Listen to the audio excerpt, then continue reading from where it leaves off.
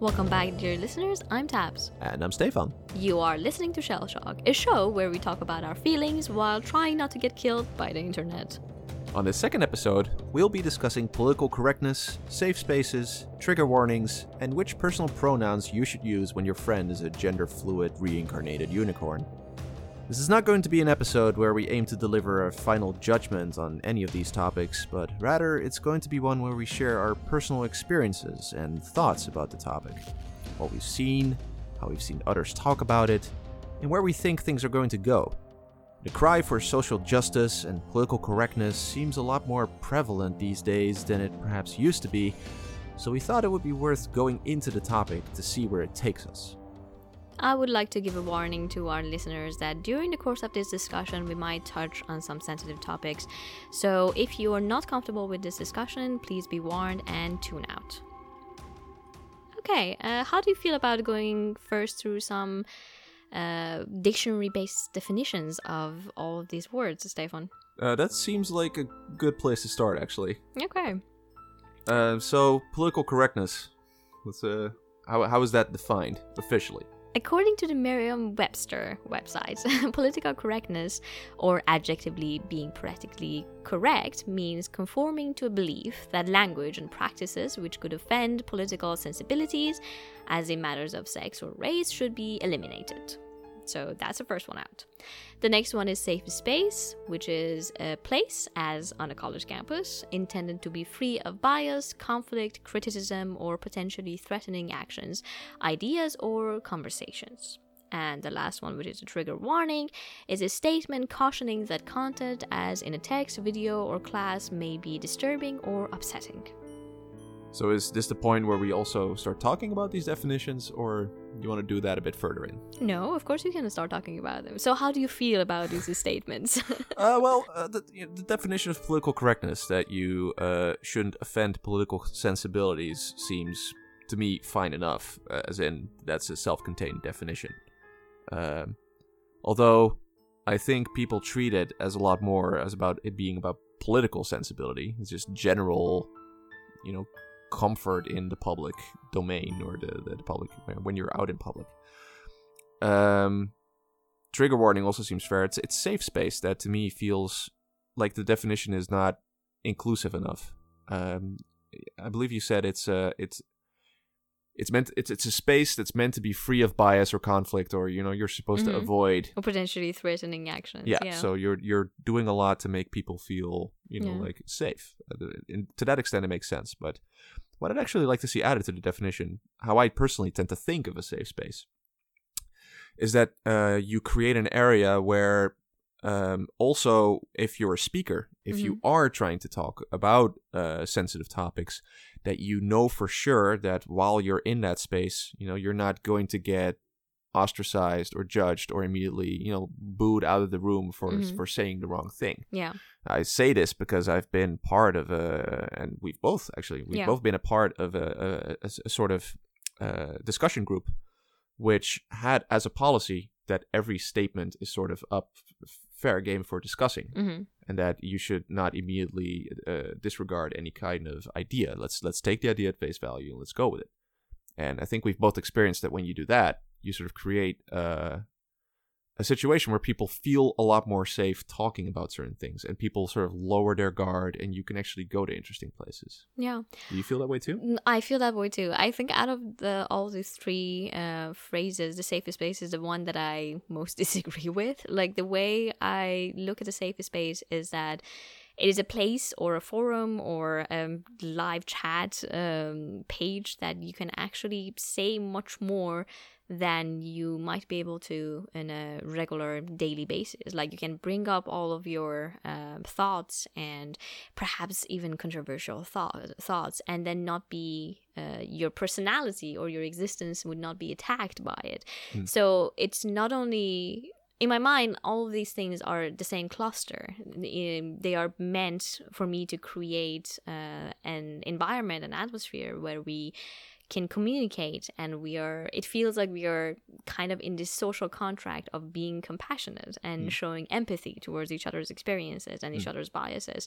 And as much as I would like to actually be critical, therefore I wouldn't agree that a safe space should be someplace that is free of conflict or criticism. I think actually what you should expect from a safer space should be a place that there are more on-point criticism over the things that you're saying, that you are able to discuss things as deep as you would like to without trying to insult anyone's experience.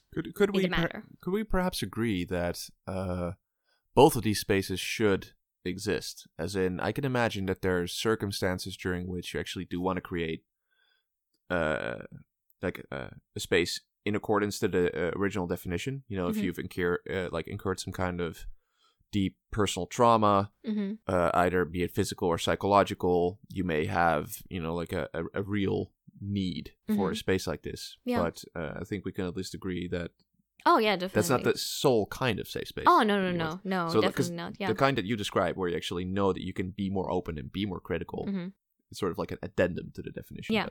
Yeah, I definitely agree. I think it's important to have a place for people, so we're not just pushing them into the pool, the cesspool that is humanity's actions and experiences, so they can go there and perhaps talk about anything, something else, and not always be in fear of, for example, race being brought up or gender issues being brought up, or definitely. But I think it's good to have them as this complementing mechanism, that you have this space that it could be there and be free of perhaps social conflict, because it is exhausting, in fact, to live in today's world, and it's not bad to just plug out and have some moments of peace. But at the same time, you should also have a place that you could talk about these things. I think they are complementary of each other. Right. And they're both very important to have. Agree. Yeah. And trigger warning, I'm not actually quite sure why it became such a conflict, like having a trigger warning, because to me it comes as a natural thing, as natural as you don't go to your child and suddenly show them some disturbing picture, or you don't go to your friend and open your phone and you show, I don't know, you just invite them to, like, oh, here, look at this porn that is so disturbing and completely opposite of what you might think or believe in. Like, the habit in itself of saying, oh, if I'm showing you this picture, for example, don't go to the left or right because I have some personal photos, that's already kind of a trigger warning, because you don't want to invite them to a situation they're not ready for. And it is, to me at least, is extremely important, because you never know in public places, for example, in the classroom or in debates, in discussions, in politics, you never know what kind of people are in your audience, and the effect of you bringing up something that is traumatizing them, that is bringing up memories for them that it should not, is quite dire, and it doesn't really take away anything from the speaker to do so. As for whether it's taking things away from the speaker, I'm not so sure. Like, you were asking, I think, like, why did this become such a problem when it should be almost self-explanatory? Or I think one reason why you find so much opposition to the concept is because it's a new rule. It's a rule where formerly there wasn't one, and it's basically requesting that a whole group of people who up until now had received no kind of social feedback indicating that they were crossing any kind of line suddenly have to be aware of this minefield, because like you say, like, there's the obvious examples, don't show like really disturbing porn to your kids, or don't, but I think you also find examples where, and you might not call them less obvious, but it often has to do with where people are subconsciously doing things, or not intending any harm with them, but sort of perpetuating certain behaviors that actually do trigger people. So, for instance, like, you're making a video, you're playing an online game, and you express, like your dominance over the enemy's team as if you're raping them, like, oh, we owned them. Oh, that is just that happens. So if you say, like, have a person who up until now has never received any kind of like negative social feedback for this, and is suddenly being told, hey, it's not just this, but there's probably like a whole list of other things that you're probably doing. And I'm now going to give you homework. I need you to revise all your language and to carefully consider whether, according to all these rules that up until now you were not aware of. So please fill in this reference sheet from now on every time you want to do something.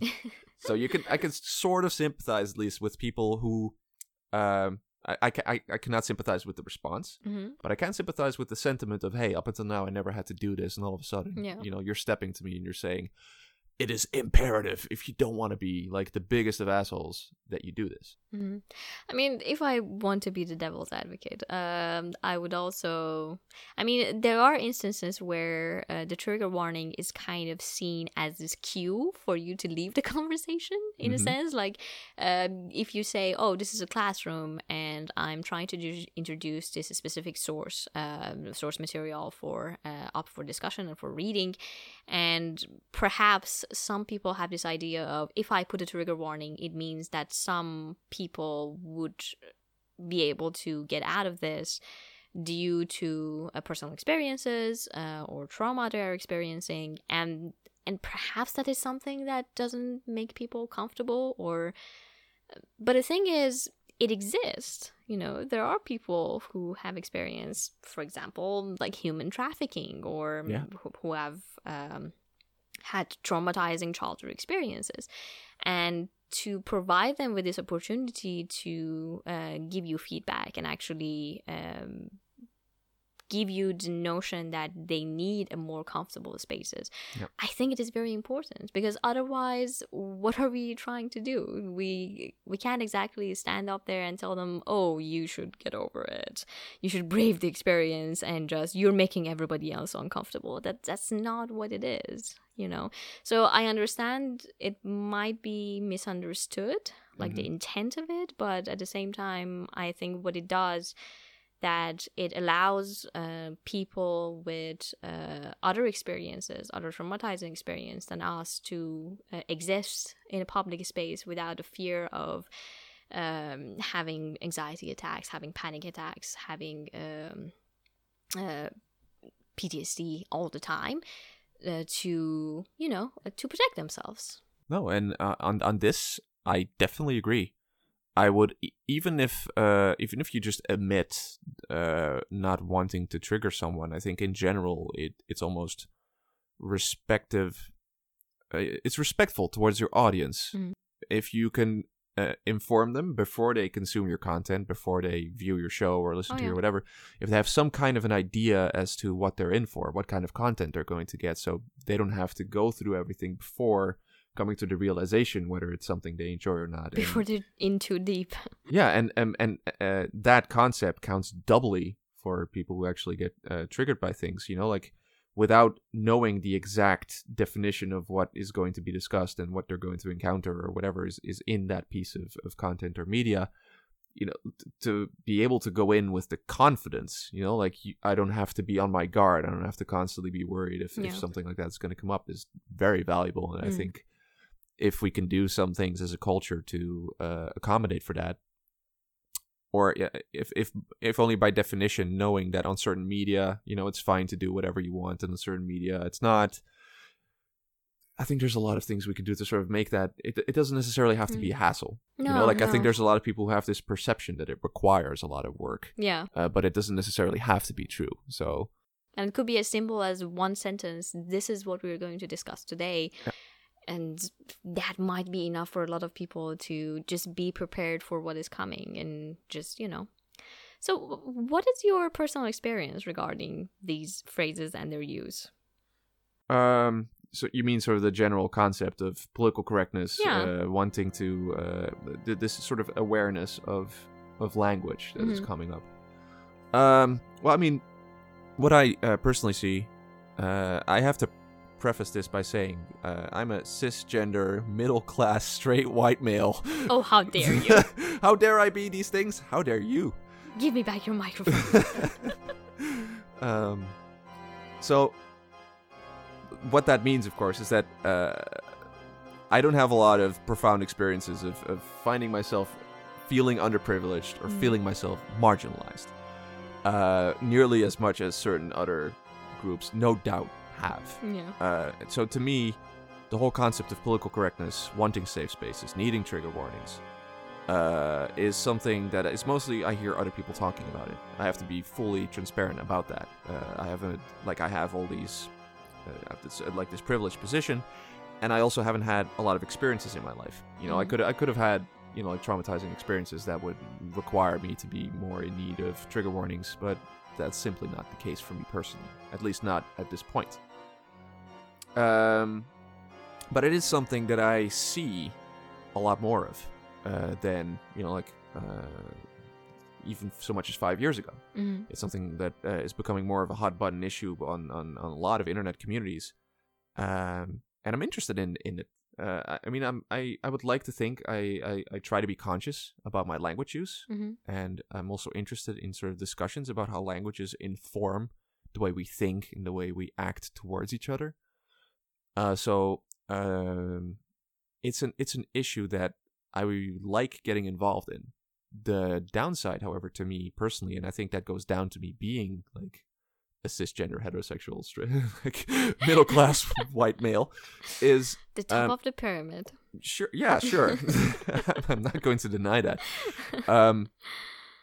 So I'm sure this is going to sound like even more shitty when I say it, but I found that it's very difficult for me to engage in these conversations because I can only engage with them from afar. When I actually try to get into, especially on the internet, get involved in these conversations, I very quickly find myself, evicted almost from the discussion, or at least being told that I'm not supposed to be speaking, because there's a lot of things that someone in my position can get wrong simply because of my lack of being able to relate, because I haven't had similar experiences. So it's very difficult. It's very difficult not to mess that up. And as soon as you mess one or two things up, people sort of immediately assume that you don't get it, and I basically get told to educate myself or to to leave, and I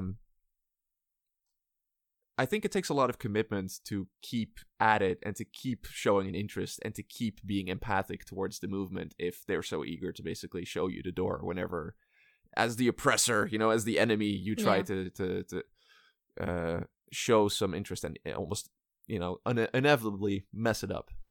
So that's, I don't know, that's my experience with the topic. I'm interested in it. I think it has like a valid position in our culture. I think it's worth discussing, but it's very difficult for me to find avenues where I can, I might almost say I'm looking for a safe space where I can have this discussion and not immediately sort of have my credentials being called into question for being a person who is not in need of these things, or because I'm lacking a lot of information that I need to properly discuss it. So what about you? I mean, I've recently been to some communities that I've actually, not towards me, but towards your category okay. of the white male cisgender, that I do see, I could almost call it hostility, but it's not in a sense that there is profound hatred, but in a sense that you just don't kind of belong in that moment. What kind of communities are you talking about, just for my reference? Like radical feminist groups, for example. The thing is, what I think is part of the reason is that there is a difference between what we do on Tumblr and on Twitter and on Reddit and 4chan, and what's happening in reality. And because in the day-to-day basis, in the real world, when you go out there, you work, you're studying, or you're participating in politics or everything, there isn't enough room for the groups of minorities to express themselves and to have that platform in order to talk and in order to discuss. When you actually go somewhere that there is a chance to talk and to get all of this out of your system, you don't kind of want to share it with the quote-unquote oppressor. You know, like it is kind of my moment now to get all those stories out and to get all those frustrations out and to get all of those microaggressions that happen to me on a day-to-day basis, on like every minute of every day, all of those out. And I don't want you to occupy the time by your lack of knowledge or your insensibilities.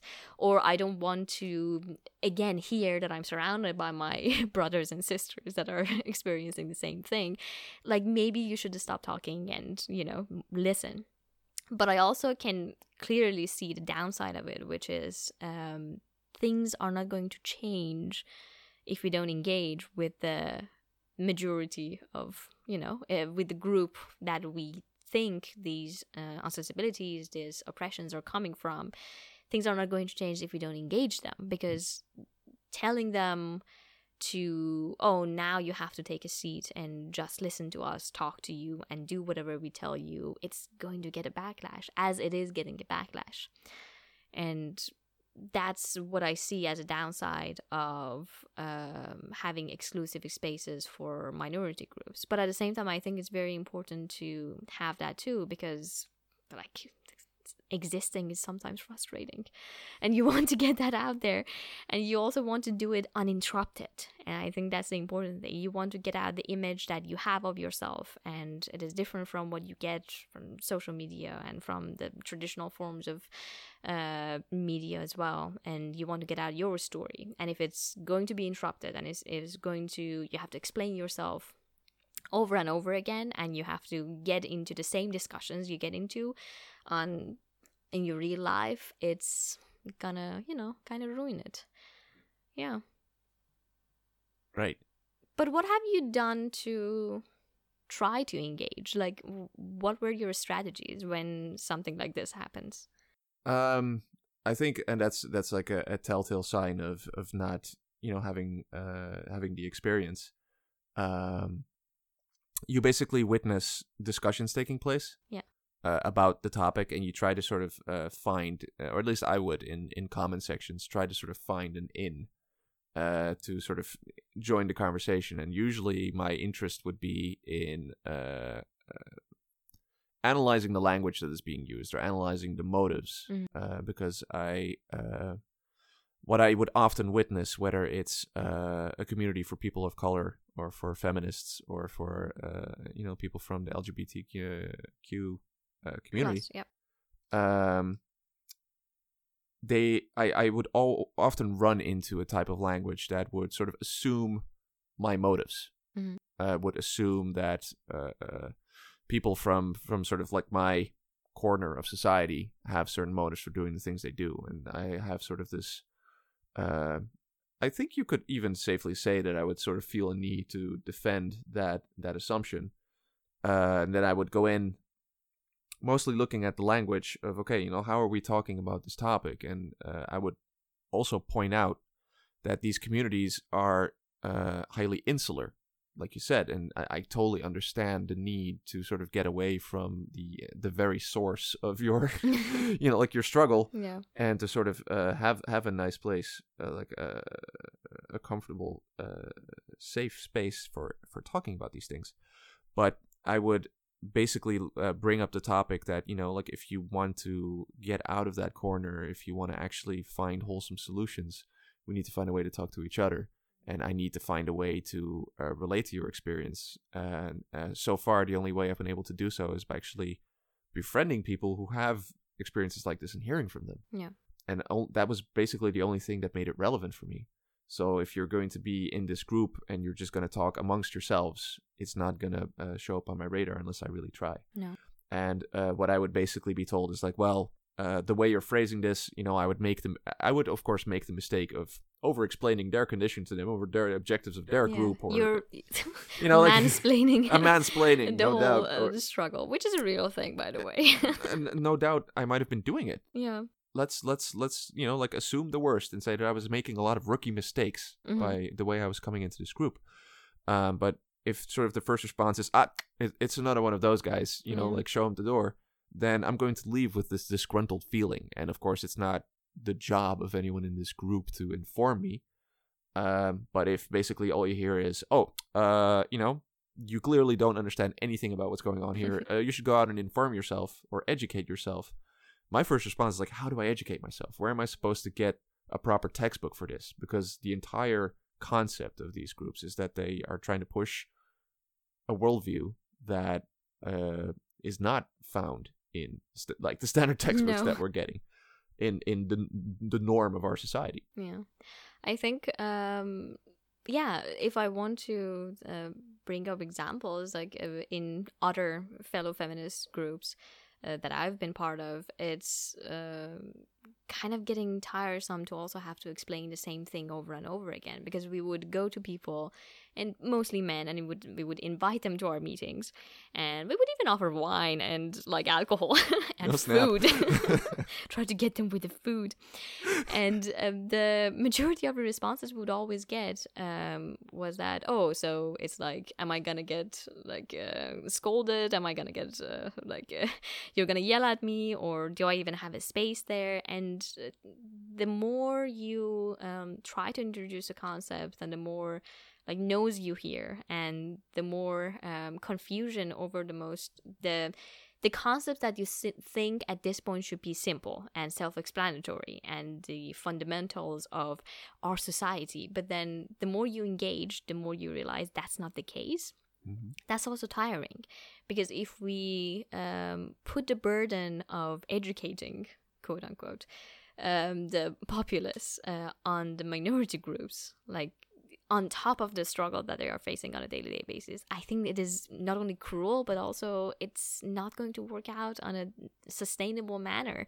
Yep. Because there's only so much energy as a human being you have, that if you have to go, I have to go and explain, what is feminism and why it is important. I also have to go to another group and explain why the rights of LGBTQ plus community is important. I have to go to another place to explain why it is important not to think of people as just a race, and why it is wrong to try to exclude diverse groups of people from your society.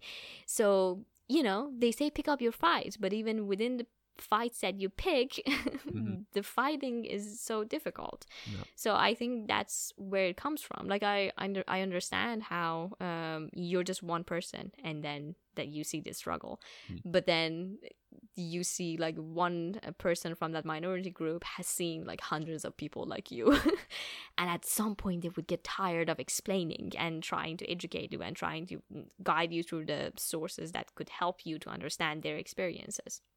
So I think that's how it becomes a bit difficult. And I can, on top of that, when you see like the far right spectrum of this problem, where they want to come to your spaces, they want to come to your institutions and communities and universities and discuss matters that are basically denying your existence as a human, and deny the fact that you have the right as a human because of X and Y and Y and Z. And when you don't let them, they bring up the issue of freedom of speech as some kind of club to beat you up with. You get discouraged of ever engaging anyone in anything. And I think it is what kind of pushes people towards exclusion rather than having a dialogue. Right. The thing that breaks my heart in this situation, which is also the conclusion that I reached in my personal attempts, to interface with communities like this, because I could totally see that. I could see why it would end that way. I also I'd like to think I didn't take it personally. I wasn't personally offended, like but it makes me even sadder when I realize that it's because of this. Because there's you don't want to do that 100 times. You don't want to have to, hold the same speech or just go through the same process of having to deal with a new ignorant person who again doesn't know all the nuances. I'm not pointing the fingers at anyone. Like, I'm not sure where the responsibility lies. But what breaks my heart is that it basically, you're just creating a lot of situations where people misunderstand each other's intent and fail to meaningfully, like interact or look for a solution together. Yeah. Um, I mean, it's kind of it is sad and at the same time interesting to watch, where like the same kind of attitude applies. Like from minority standpoint, I will exclude you from the conversation because I think you're just another bigoted, unapologetically racist or sexist or misogynistic person, and from your point of view you would dismiss me because you think I'm yet another social justice warrior trying to get some sympathy on the internet and not actually having anything to say. So the thing is, the attitudes of the people on the far left side and on the far right side just muddies the ground for having constructive dialogue. And to me it is such a pity. Like, even the phrase social justice warrior is such a beautiful phrase. Like, it's so epic, and then you use it. Like, honestly, I'm just mad about that. Can we call them something else? Because I like the idea of people fighting for social justice, fighting for the rights of the groups that are not themselves, that they would stand for equality, for empathy, for compassion. And I am a feminist. I am proud to be a feminist. But then when you see some behaviors of people that were like, oh yes, just anything is sexist and misogynistic, and just men stop talking, and we should have societies that are just run by women because that's going to be peaceful. I don't think it's going to be peaceful if it's only run by women or only run by men. That's not the idea that feminism tries to portray, and it ruins it for everyone else. It's like you just walk in the party and you drop a bomb and you leave.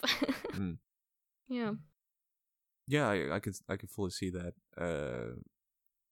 To move things on, maybe, because I'm wondering what your theory is as to why we're seeing more of these discussions, or more discussions about this topic. Because I think that for these groups, that the issues that we're talking about here and the issues that they're trying to resolve through these measures, they're not new, by any means.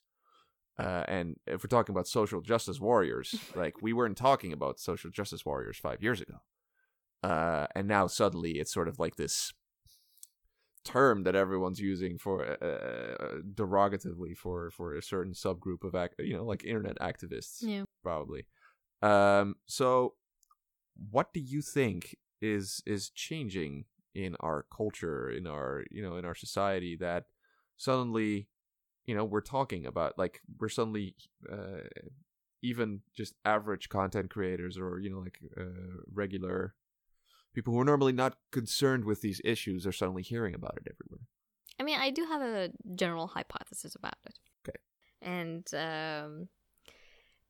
the thing is, I think it is a profound disappointment with the internet era and with the way our communication systems work.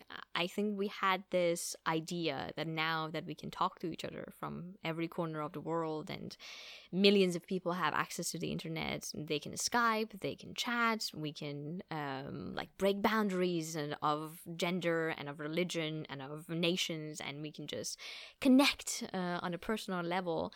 I think there's a disappointed that we actually haven't achieved much in the communication frontier, that we haven't been able to break down barriers that separate us from each other, that despite all of our technological advances, we're still dealing with that sweet question of, how do I connect with you? How do I understand what it feels like to be in that body and not inside of mine, and to see the world and to touch the world and to experience the world in the way you do, and how these social systems that we put in place affect you? How do I empathize with that, and how do I show compassion in the meanwhile also try to protect my own identity? Because what the internet did was, we're jokingly saying, oh, if there's something you're into it, there's a chance that some corner of the internet there are like 100 or 200 people that are also into it as well. It's somebody's fetish. It's somebody's fetish. If you're into it, it's also somebody's fetish. And there's probably porn about it out there. No doubt. But not just about sexual things, but anything you might be into, you will find people that are into it as well. Yeah. So you go there and you join that community, and it is fantastic. And you can talk to each other, and you understand them, and they understand you, and it's just beautiful, and unicorns, butterflies just flying around. And then you look out and you step out of your house, and the people and the communities who physically surround you do not understand you. It could be your family, it could be your workplace, it could be your school, anywhere. They don't understand you. And then it becomes this kind of inner anxiety of, if I don't fit in this community, how can I have a community of my own? And at the same time, if you want that, how do you explain that you want to surpass the kind of diversity that connected you with that community and kind of become exclusive with them and separate yourself from the rest of the world? Like, it's a kind of dichotomy that I think brings like a crisis of identities and of connecting and of the sense of being part of a certain nation or a certain group, because the groups you were born to you don't belong to, but the groups you belong to you can't really be with all the time. So kind of that's my hypothesis. That's why it become increasingly more of an issue the more we connect in a virtual world. So just to see if I got it correctly, you're suggesting that because people find, like niche groups on the internet or these communities where they find a level of understanding or relatability, they grow disappointed that they can't have that level of connection outside of the internet because it's easier to find these groups to meet with these people. And also just in general, I think the human race is disappointed at the level of communication with each other. The human race is... The human race is so disappointed. I want to throw another one in there. I kind of think, because we keep coming back, it all has to do with language, right? Yeah. And I think something that you see, like a perception from the people who don't seem to like agree with this, direction of wanting trigger warnings everywhere, wanting to have safe spaces guaranteed, wanting to enforce political correctness, sort of comes from this perception like, wow, you're being really petty about like weighing every word and like over analyzing my casual language use. I'm just having a conversation, I'm hanging out with you, we're having fun, and I'm just using a figure of speech that is sort of casually racist, but I just learned it this way as a kid and I'm not thinking about it, and suddenly like, whoa, we have to stop the conversation, we have to like, do you realize what you're doing right now? I kind of think this is a thing that's not just that is happening all across the board. If we're talking about third wave feminism, whether it's the way that we're talking about race relations, whether it's the way we're talking about, like dealing with people from the LGBTQ plus community, it all seems to come from this. They all seem to be zoning in on this concept of language right now. I want to run a theory by you. I think it has something to do with the fact that as a society, we've sort of dealt with the most obvious, like problems that we were dealing with. If you're a woman or if you're a person of color, you can vote now. You can, like hypothetically get a job with the same salary. In developed countries, you mean? Yeah. Like so, in some places, and you still have to work your ass off, and you still might not get equal pay. But you see more and more countries in the world where you can have same-sex marriages. So and in the whole, if you were to just look at policy and employment and voter rights and civil rights, we seem to at least be doing better than we were maybe 50 years ago. I think that, and as such, I feel like there's less obviously bad things to point to. You don't have segregated bathrooms anymore, and as such, you're left with this mountain of, like you say, like microaggressions or like tiny things that all have to do with language, like the ingrained assumptions that come with certain language patterns. And that is a much more nuanced problem to address, to articulate, and to just bring up in general. But it requires this high level of respect and analysis for language. But it's a much more difficult point to make than to say, hey, can I maybe have just at least like the same base rights that you have? Do you sort of see that this might be where it's coming from? Yeah, I can definitely see it. The thing is, to get here, and like here as in the developed first world countries where we at least have some of the basics covered, although like every once in a while an incident happens and you realize that like the bases are not that covered either. Not guaranteed. Not guaranteed covered, but here that we at least think the basics are covered. It was such a difficult fight to get here, and you had to always double down on how difficult it is for a minority group, for a group that is systematically oppressed, for a group that is disadvantaged, to get to the point that you at least have some sort of basic rights as the others. And I say that with a grain of salt because having the same rights in the eyes of law is also not the same thing as having the same rights in society and in a cultural sense and in a day-to-day life. It was such a difficult fight, and you had to double down on how inhumane, how cruel the treatment of some groups of people have been, that now when you're bringing up the subject of, oh, that sentence that you said was sexist, or the sentence that you said has some racist undertones to it, or has some subtext to it, it takes people back, because as a person, you do not want to be called a racist. You do not want to be called a misogynist, because the thing that you're associating that with is, oh, no, I'm not the person who would like to have slaves. I'm not a person who would like to like beat up women or be violent towards them. I'm a family man, or I have friends, I have black friends, and I have like people of color like everywhere in my company. I hire women. I don't look at them as sexual objects. And I'm not that person. You don't want to be that person. So I think it automatically triggers this kind of defense mechanism that you want to distance yourself from that image of you that you think you are if you said something insensitive or biased or, something that doesn't quite click.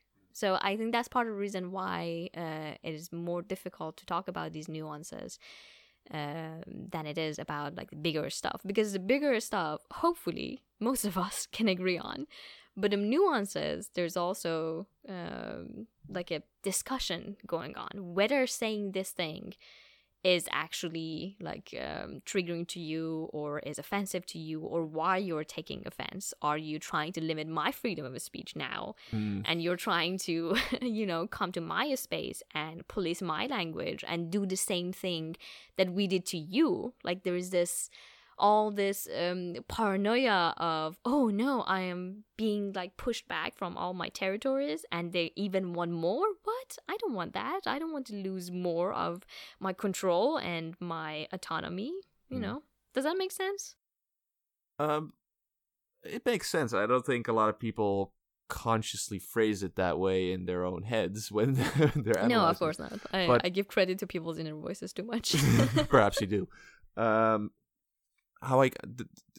It makes sense to the extent that I would argue. I mean, you see a lot of people get very defensive. It's almost like a natural thing when, and I think I've myself have been guilty of this quite a couple of times. It's very difficult not to want to defend your own good intentions when you feel that they're being called into question. And it sort of derails the discussion. You're making it about you and your good intentions, which only further, offends the other party, because you find yet another way to marginalize them. Yeah.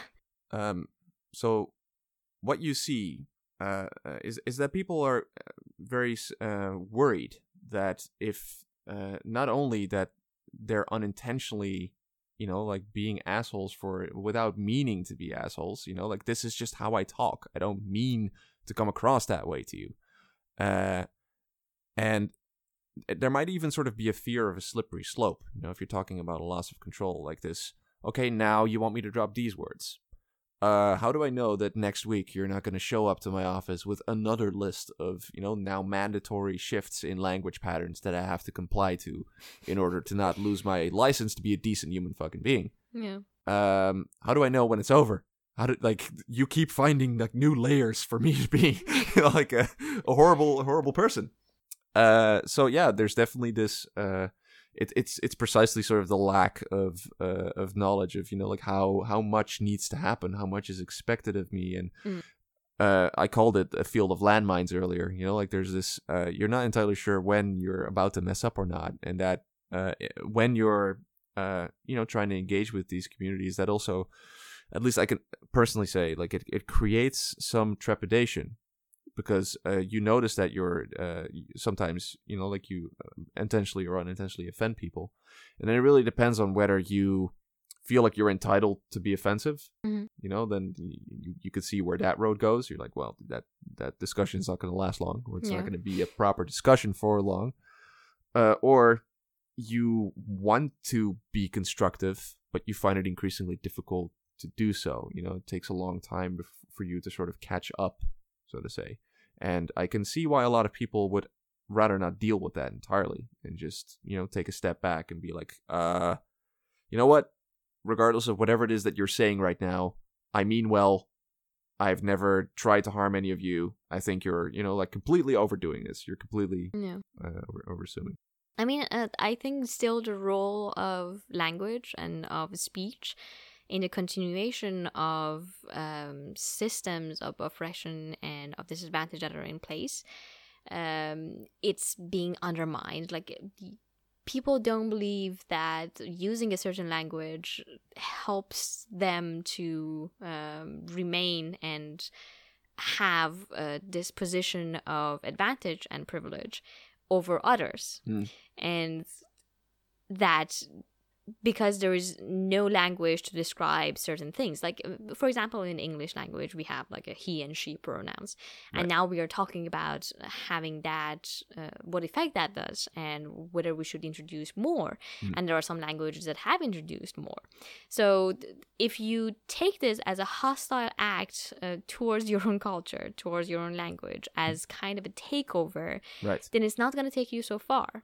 But if you look at it as a way of members of certain communities trying to claim space where previously they had none, and try to create a narrative that they are in charge of, then you could understand why there is so much emphasis on the language, and there's so much emphasis on the speech.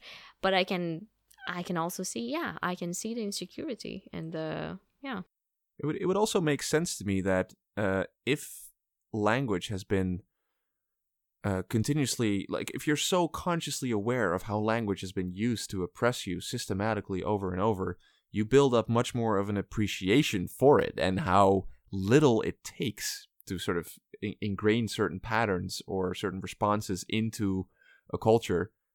And to then perpetuate, certain kinds of sexism or misogyny or, like harmful treatment towards certain groups.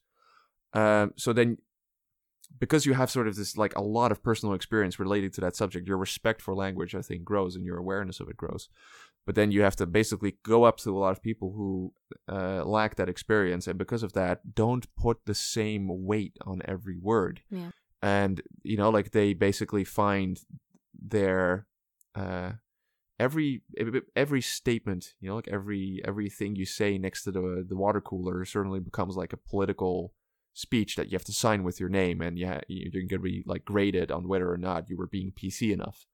I can see why a lot of people wouldn't sign up for that, but I can also see like the that's then sort of like the like the disparity between you not only have to explain what changes you would like to see in language because you have an understanding of how that would, improve your position.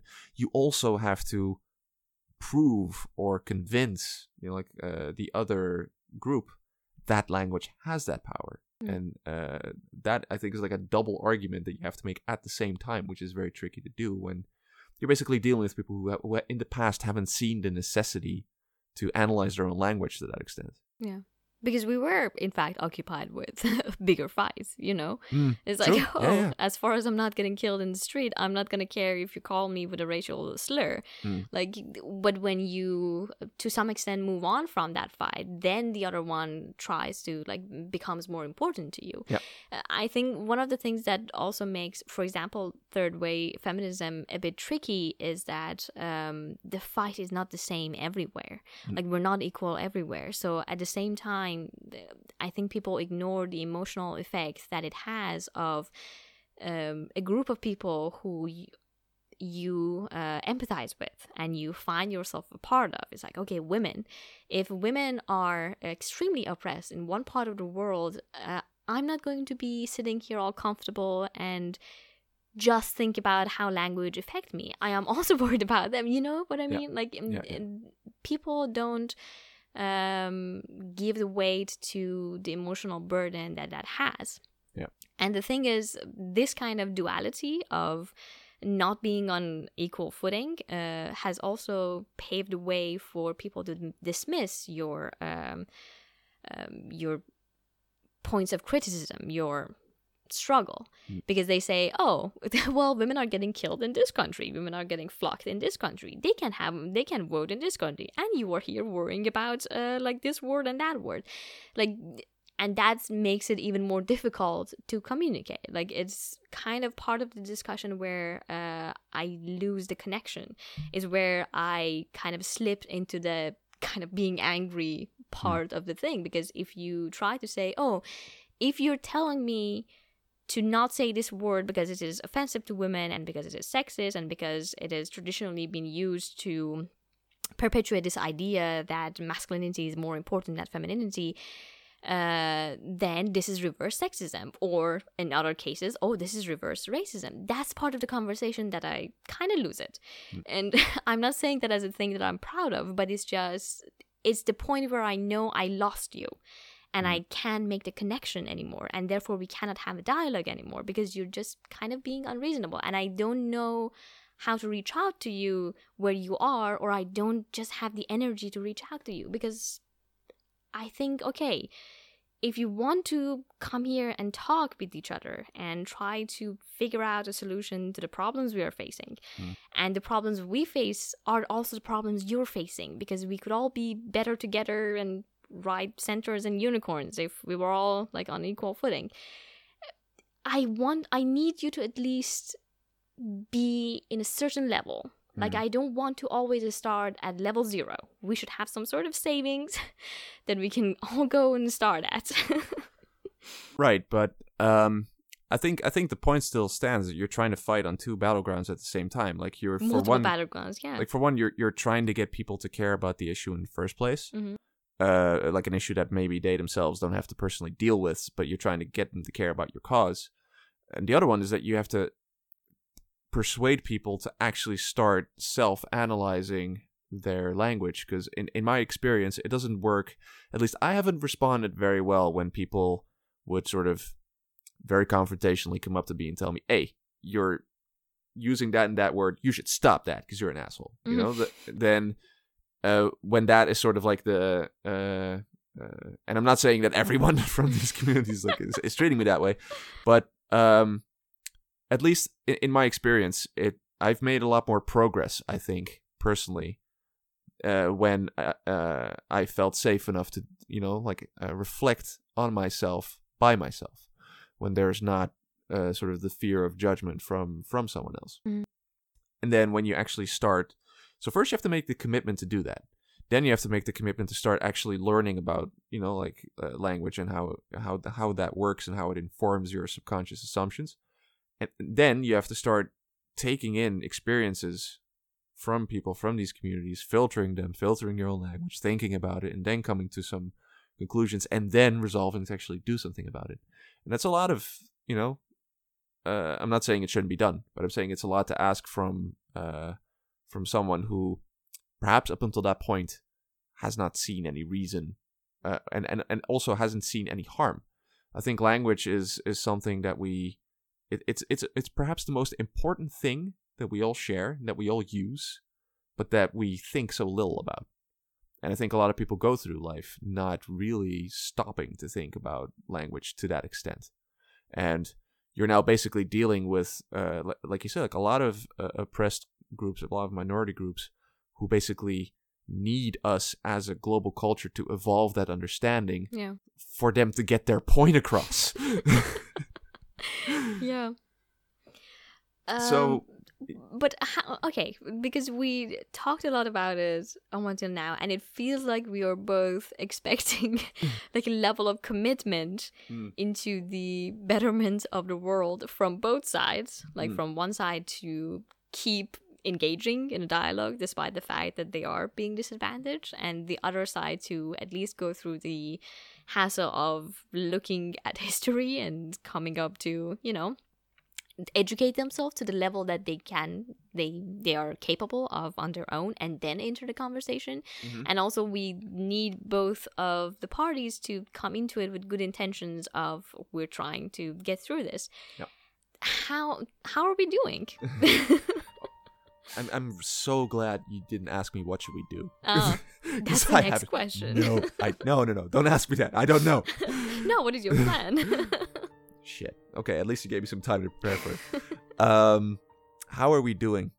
I mean, in the grand scheme of things, I would like to think that a lot of these things are happening. We're having the discussion in the first place because of where culture is going. And what I mean by that is we're going through this period of globalization where, yes, the internet puts us in filter bubbles and puts us in isolated groups, but it also connects us to people to a greater extent than we ever have been.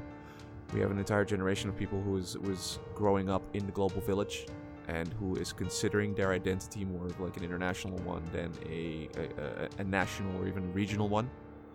And I think with development like that inevitably comes this type of perspective, and also that perspective becoming more mainstream. I could argue maybe even that the idea of like all these requests for changing which personal pronouns you use or what words to not use, or to include trigger warnings, or to have safe spaces, or to moderate your language use in somehow. I think that practice like a couple hundred years from now is going to seem obvious. I think we're now going through the phase where as a culture we're evaluating it, and perhaps for a lot of people it's not going fast enough. Yeah, I would say so.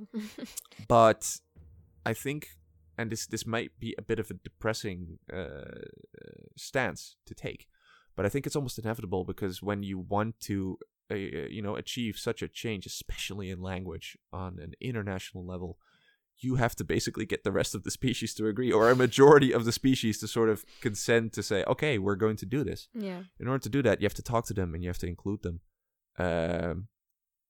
I think we have a lot of work left to do, but I also think in the long term, it's inevitable that we'll get there. But it's more a matter of how long is it going to take us? Yeah. Is that something you see, or? I think, yeah. I mean, I think we are kind of snailing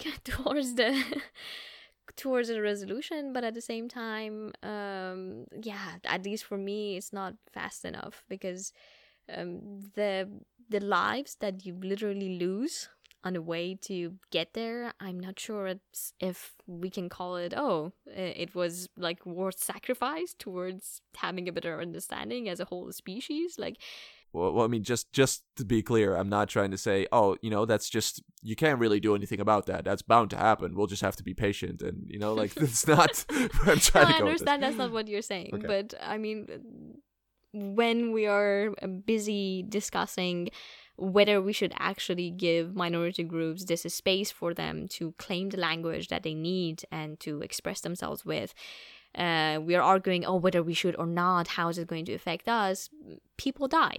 And that is not a hyperbole. That is what happens because we allow this systematic violence towards them to continue. Yeah. So I would like to see it move faster, but I'm not sure about the how, because how do you feel about state-regulated solution for, political correctness and policing language? Because I know it's quite a slippery slope, but I don't know. People bring Germany as an example of a place where hate speech is banned and you're not supposed to say certain things. But the way I am seeing populism move its way towards Europe and also in the United States, like, it doesn't seem to be a favored solution, at least for even like the center or like the middle conservative right side of it. Like, I think even that is too much of a step for them. So why do we just surrender to the to the will of humanity, see where it takes us? Or can we actually put this inside of our constitution, inside of our laws, try to create some sort of safety net that we can, like a basic that we can all agree on, and then move on from there?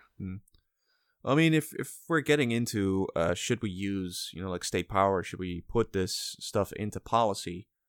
I've definitely seen a lot of people who are opposed or either directly opposed to the concept of political correctness or don't want to take it to the extent that a lot of groups want to take it.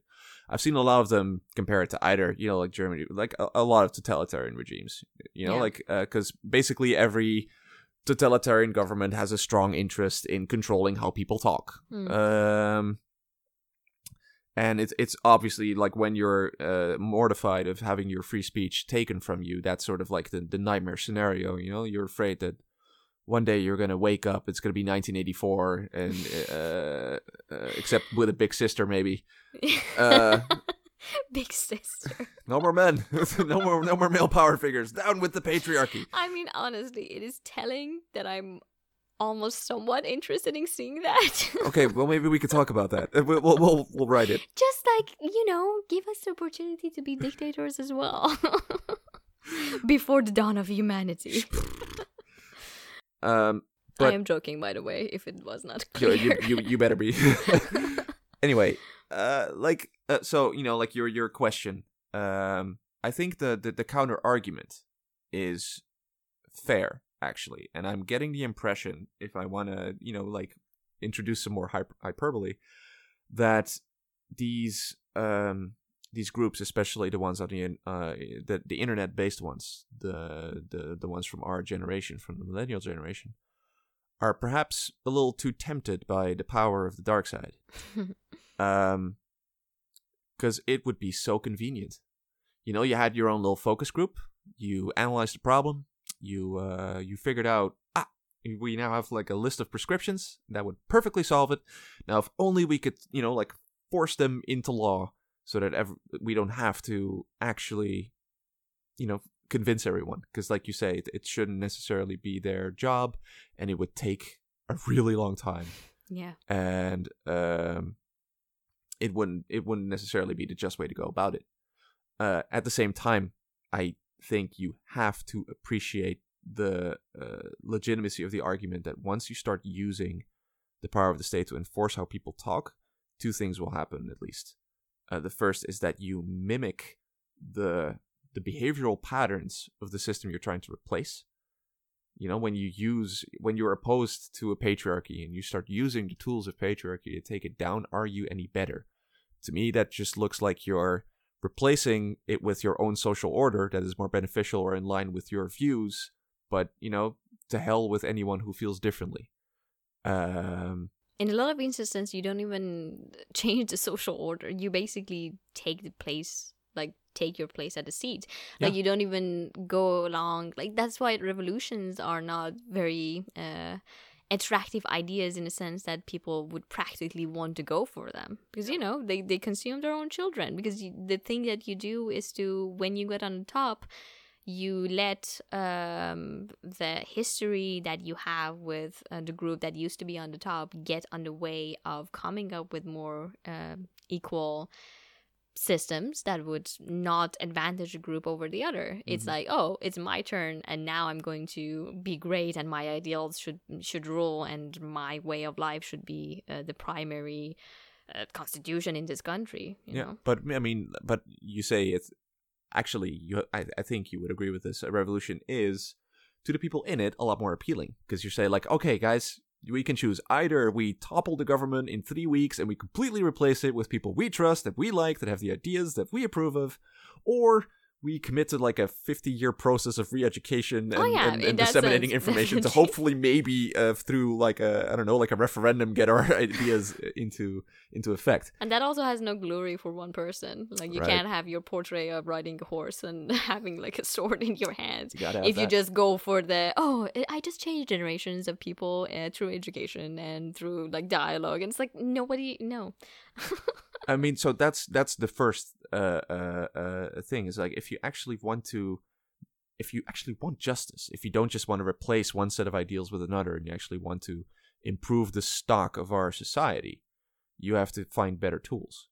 The second, and I'm not sure which one's more important, but the second one is that when you start using these tools, you will inevitably force everyone who doesn't like your idea to dig their heels in. You'll basically force them to actually mount a more, violent defense against your ideas, because you're not just, proposing them, you're enforcing them. And if someone hasn't really warmed up to them yet, that is sort of a declaration of war. It's far more easy for them to interpret it as, they're coming for our language, they're coming for my culture. It's now going to be, government policy that this thing that I've always been doing is now makes me like literally Hitler. So, but I'm not saying that's a reason not to do it. But I am saying it will inevitably be a side effect of going that route. You will not make friends with the people who you need the most to warm up to the idea. Yeah, but can we at least acknowledge that maybe we should find a way to at least not hear about peaceful ethnic cleansing every once in a while as a legitimate form of opinion? Peaceful ethnic cleansing? Yeah. Like, can we at least not have that level of? No, of course we can. I'm just saying. I'm actually. I was going through reasons why it might, strand, or what. Like the first is a reason, like why I think if you want to be better and not just replace it. The second is more of a, if you choose to do it anyway, this is what's going to happen, because you're actually. But I am all for putting this topic, making it a matter of public debate, making it a matter of public policy. I just think, and this is why I call it a millennial thing, and why I call it being tempted by the dark side. It is so tempting to use these tools, the tools of the patriarchy, especially if they've been used on you. Yeah. To say, well, if that's apparently how this works, I can just force my ideals into law, and then why shouldn't I do that?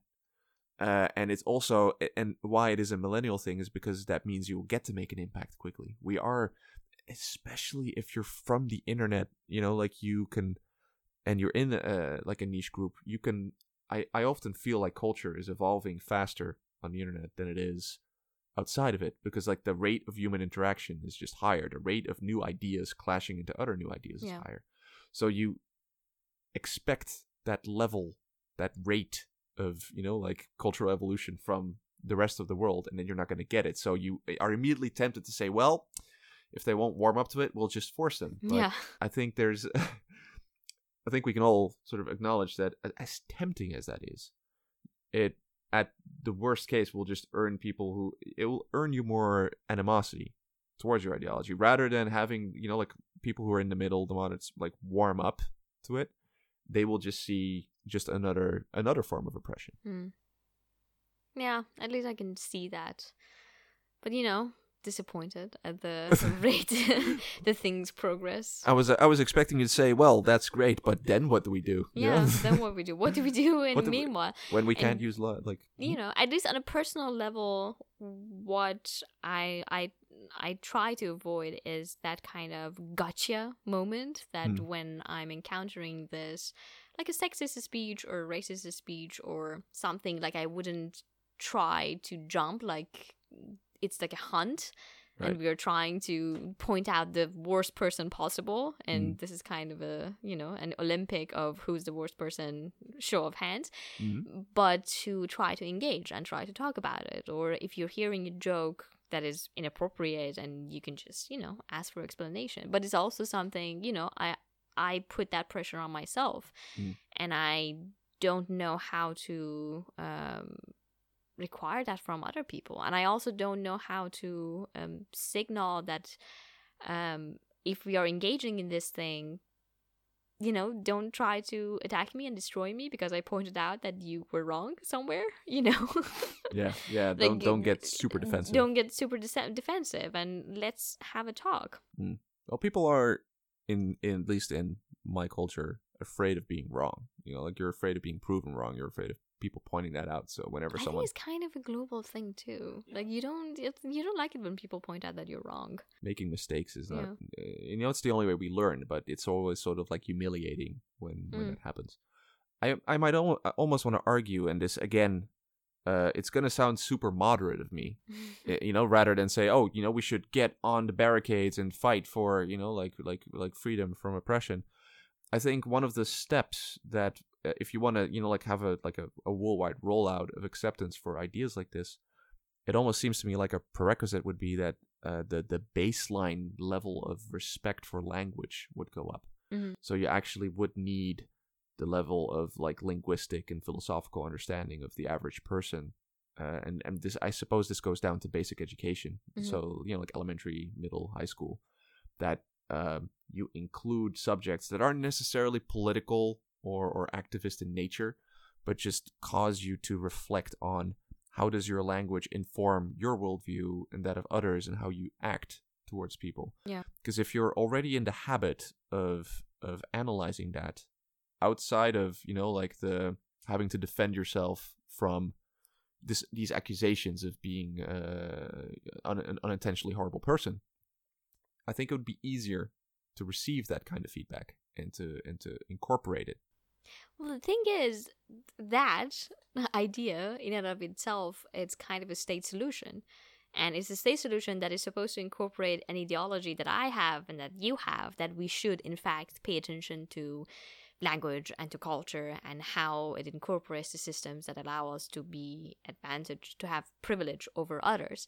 And like, just starting to, introduce that as something that we should all as a society go towards, it's already a hassle, because I know people are trying. Yeah. Like, just the idea that we should not look at history with such a neutral view, and we should challenge it, and we should also engage in history of the other part of the world, especially if you're living in a country that has engaged in colonialism. You should try to decolonize science, and you should try to decolonize education. That in itself also sparked controversy, because not everybody agrees with that. So, it's a great solution on paper, but we've been trying to do that, and it's, hasn't worked out in a larger scale. Well, I mean, I would argue a major difference between that solution and directly trying to force the use of certain personal pronouns or other language patterns into law is a focus not so much on a specific type of language, but a focus on reflection. Just like how philosophy doesn't necessarily push a single idea, it pushes critical thinking. And I think as a culture, we lack the idea to critically reflect on our own language use. It's something that is not educated, so that when you bring it up, you become the least popular person at every party ever. Yeah. Because it's boring and it's confrontational, and it's confrontational, and everybody's just trying to have a good time, and nobody cares that you're dying. Pretty much. Yeah. But I hear you, and I also don't want to end this discussion on a note of, well, we'll have to just accept that it's going to be a slow crawl towards maybe eventually getting there, but we don't know for sure. I think it actually boils down to, because it's such a layered problem with so many factors and so many key players, it also boils down to making a stand, even if it doesn't seem like it matters, even if you're not running for office or in office, even if you're just like, I think if you take like little decisions to try to talk about these things, to make them a matter of public debate, to make it a matter of at least clarifying to other people that it's something that you care about. Mm. If you add all these things up, it could result in sort of this cultural momentum and make this idea a lot more tolerable or a lot more mainstream.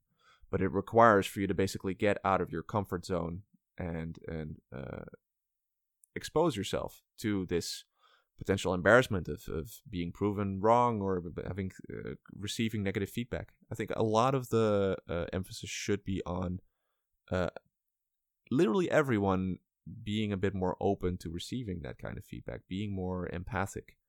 One of the reasons why I think we're going to get there, that's sort of the optimist in me, is because of the globalization. Like, the more friends you make, the more people you meet who are from different backgrounds, who have these experiences, the more you're going to be able to relate it to you socially. That it's not just a matter of policy, and it's not just a matter of how your country runs, but it becomes a matter of how are my friends doing, the people that I care about. That, at least for me, has been a driving factor. You know, like, when it becomes a problem that someone you care about is dealing with, it becomes a lot easier to care. So the more people that we meet who are not from our direct peer group, who are not from our country, or not from our ethnic or sexual or, you know, like, national bubble, the more likely it is that you will hear about experiences that will cause you to think about it. Yeah. I think I'm going to express an unpopular opinion, and that is, I think we might owe our SJW brothers and sisters a bit of a thank, because the fact that their relentless efforts into bringing up these conversations in every single opportunity, founded or unfounded criticism of the speakers, may have opened up the way for us to discuss it, to talk about it, to say, oh, well, here they were wrong. This was not a matter of sexist or racist speech. Or here they might actually be right. And I think that's part of the things that is going to, you know, deliver us from these times. And just to recognize that everything is connected and nothing is just one thing. Things are complicated and layered, and we should pay attention to it as such. So thank you for having this conversation with me, you white male cisgender person. I'm grateful that you didn't judge me too hard while we were having this conversation. Can I just offer a general takeaway also, that when we think about our language, when we talk about it, I think I want to go back to one of our points all the way from the start. That's going to be my takeaway, that if we're going to have safe spaces, and I'm all for safe spaces, let's also have spaces where we know that it's safe to express any idea, because that should please everyone. And if you want to go and have a space where you can be just like an unapologetic bigot, there's a place for that. Just realize that you have to contend with a lot of people who have different experiences than you, and that if we can just as a species get to the point where we can respect the subjectivity of experience, that would get us quite far. And if we can combine that with an ability to every once in a while let go and make terrible jokes about how horrible we are to each other, to not, like you say, like as much as SJWs have helped to sort of frame the problem, sometimes it also helps to not have every word weighed and be able to laugh about it and be able to let go, and to not always be, on watch for being at your best. I know that this might come from a position of privilege, but I think we shouldn't let humor and joy of life leave our discussions, because ultimately that's what we're fighting for, to live the life we want to live and to have fun and to have all the pleasures in our disposal. So, yeah, be mindful of each other, and, everything will be all right, I guess. Well, let's hope so. In 1,000 years. That was not what I was thinking.